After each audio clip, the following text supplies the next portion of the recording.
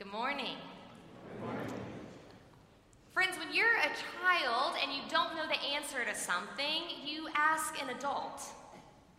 When you're an adult and you don't know the answer to something, you ask Google. How do you change a tire? What really is tofu? How do you tie a tie? How many ounces are in a cup? Where can I vote? Who will win the Super Bowl? What does it mean to be a Presbyterian? This month, we have been asking faith questions that one might Google. Does everything really happen for a reason? Is everything in Scripture true? Does God help those who help themselves? So this morning, we are asking another question in the same vein. Does God give us more than we can handle? So as we prepare, I invite you now to listen to Scripture. Listen for what God might be saying to you today. A reading from 1 Corinthians chapter 10, verse 13. No temptation has overtaken you except what is common to humankind, and God is faithful. God will not let you be tempted beyond what you can bear. But when you are tempted, God will also provide a way out so that you can endure it. This is the word of the Lord. Thanks be to God. I can't be certain, but I would bet that most families have their own little catchphrases. I know my family does. For example, when I was young and we would come home from school or the grocery store and pull into the driveway, my mom would say, home again, and my brother and I in the back seat would say, jiggity jig. Yes, you know it. Strange nursery rhyme. Or there's the way my family says, bless your heart. You see, my parents were raised in the South, so in our house, the phrase, bless your heart, really means, well, that is just about the dumbest thing I have ever heard. Or there is the way we often say, I love you. As I've told you before, we'll sometimes say, have I told you today? And the other person will respond with, not too many times. It's a phrase that we've adopted from my great-grandparents. They used to say that back and forth. Have I told you today that I loved you? Not too many times. Never too many times. And then there's the times when someone in my family will say the words, I said. And the other person has to respond with, you the best. Honestly, I have no idea. It was probably some silly chant that we came up with on a long car ride that made us laugh until our sides hurt. So even now, years later, my dad can say on the phone, I said, and he knows that I will say, you the best. I imagine your family has them too. Catchphrases, nicknames, inside jokes, terms of endearment. Phrases that help us make sense of one another and the world around us. The church does as well. Over time, Christians have developed phrases and wording around our faith. Many of these phrases are biblical, others theological. Phrases such as turn the other cheek, go the extra mile, WWJD, or let go and let God. Comedian John Crist has an entire bit on the different phrases Christians will use simply to say no. He jokes that when you become a Christian, not only do you get God's saving grace and eternal love, but you also inherit a list of ways to say no that makes you sound incredibly spiritual while simultaneously turning someone down. Some of the phrases he jokes about are, I'm just afraid that's not God's will. Or, I'm feeling led in a different direction. I really don't feel the Spirit Spirit prompting me on this one. Or, I just don't know that I'm in that season of life. And then there's my all-time favorite. Let me pray on it and get back to you. We've all been there. We develop catchphrases because they help us make sense of the world around us. We say things like, turn the other cheek and God won't give you more than you can handle, because we tend to find comfort or guidance in these words. The only problem with phrases like that is they often comfort the speaker more than the receiver, and they often aren't biblical. Today's sermon is focusing on the question, does God give us more than we can handle? It's a complicated question because most often it's a question that deals with a complicated matter, suffering. And when it comes to suffering, we reach for catchphrases that will help us make sense of things faster than we can blink. It's why the words, everything happens for a reason and God won't give you more than you can handle, are household sayings. That's also why it's so important to slow down and look at the text for today. The text we read this morning is credited with the phrase, God won't give you more than you can handle, which would make you think that this passage deals with suffering, but that's actually not what it's talking about. In this passage, Paul is talking to the church in Corinth. In the 12 verses before what we read today, Paul pauses his preaching to tell a story about ancient Israel.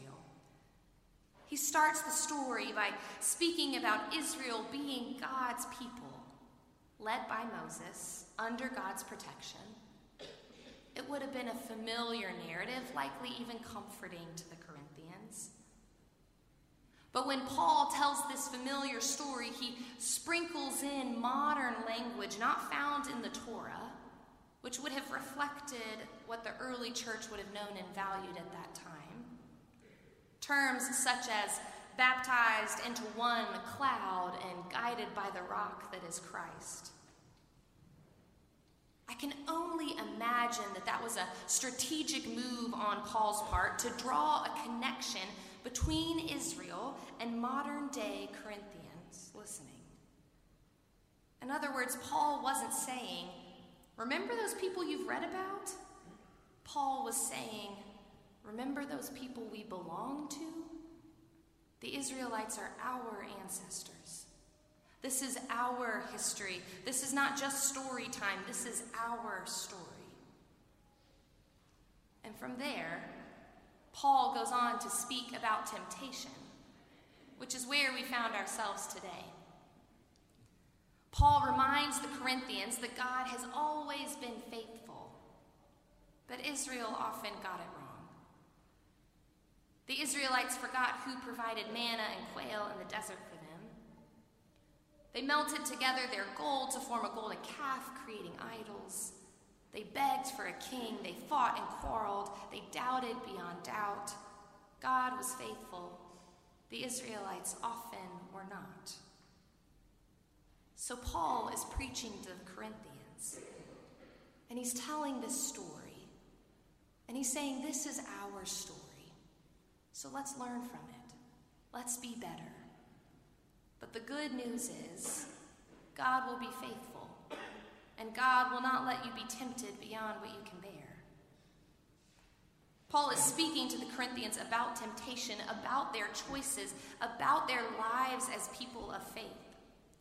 Paul is trying to empower the Corinthians to be faithful Christians to a faithful God. This is not a conversation around suffering. This is an empowering conversation around living a faithful life.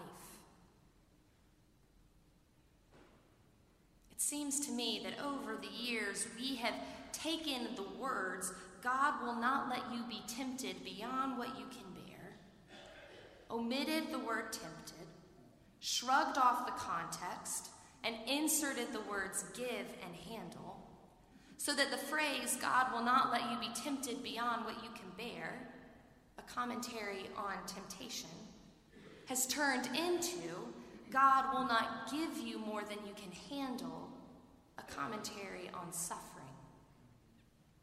Those are different things. So what is the impact of us colloquially altering the text like that? I fear it's significant. When we rewrite Scripture, we lose what Paul was trying to say all along, which is that we belong to God and God has always been faithful, so we are invited to be faithful back. When we rewrite Scripture, we lose that message and instead adopt a message that portrays God as a God who doles out suffering for our character development. God is no longer a personal God of relationship and belonging, but a distant being who is keeping track of who among us is strong enough to handle a cancer diagnosis, as if any of us could handle that, or who among us is strong enough to handle a miscarriage or losing our job or heartbreak, as if that's the only way we could ever know God.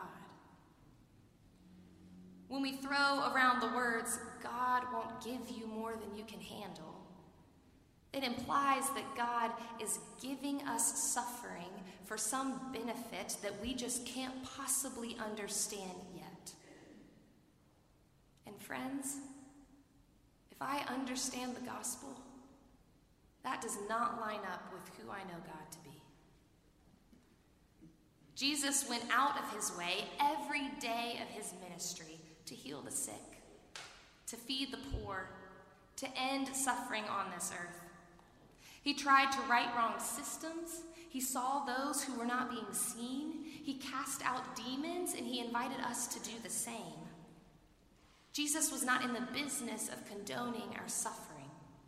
He worked every day to end our suffering. You've heard it said, God will not give you more than you can handle.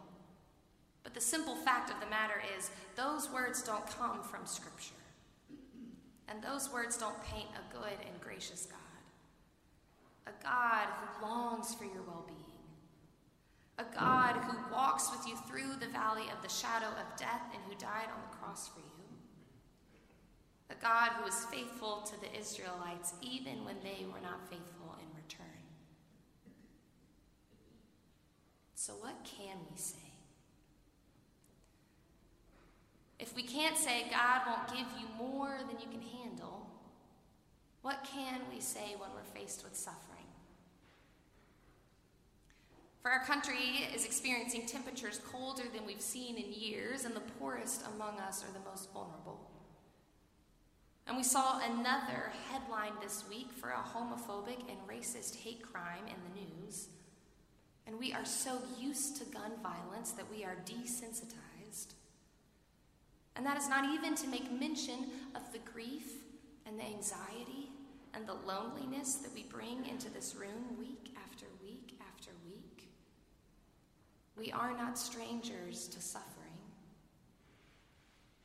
So if Paul was not trying to say that God will not give us more than we can handle, what do we say when the world falls apart? I wish there was a simple catchphrase that could fit on a bumper sticker and be used to address moments of suffering, but I don't know that there is. Instead, I think the best we can do is acknowledge that the world is not as it should be.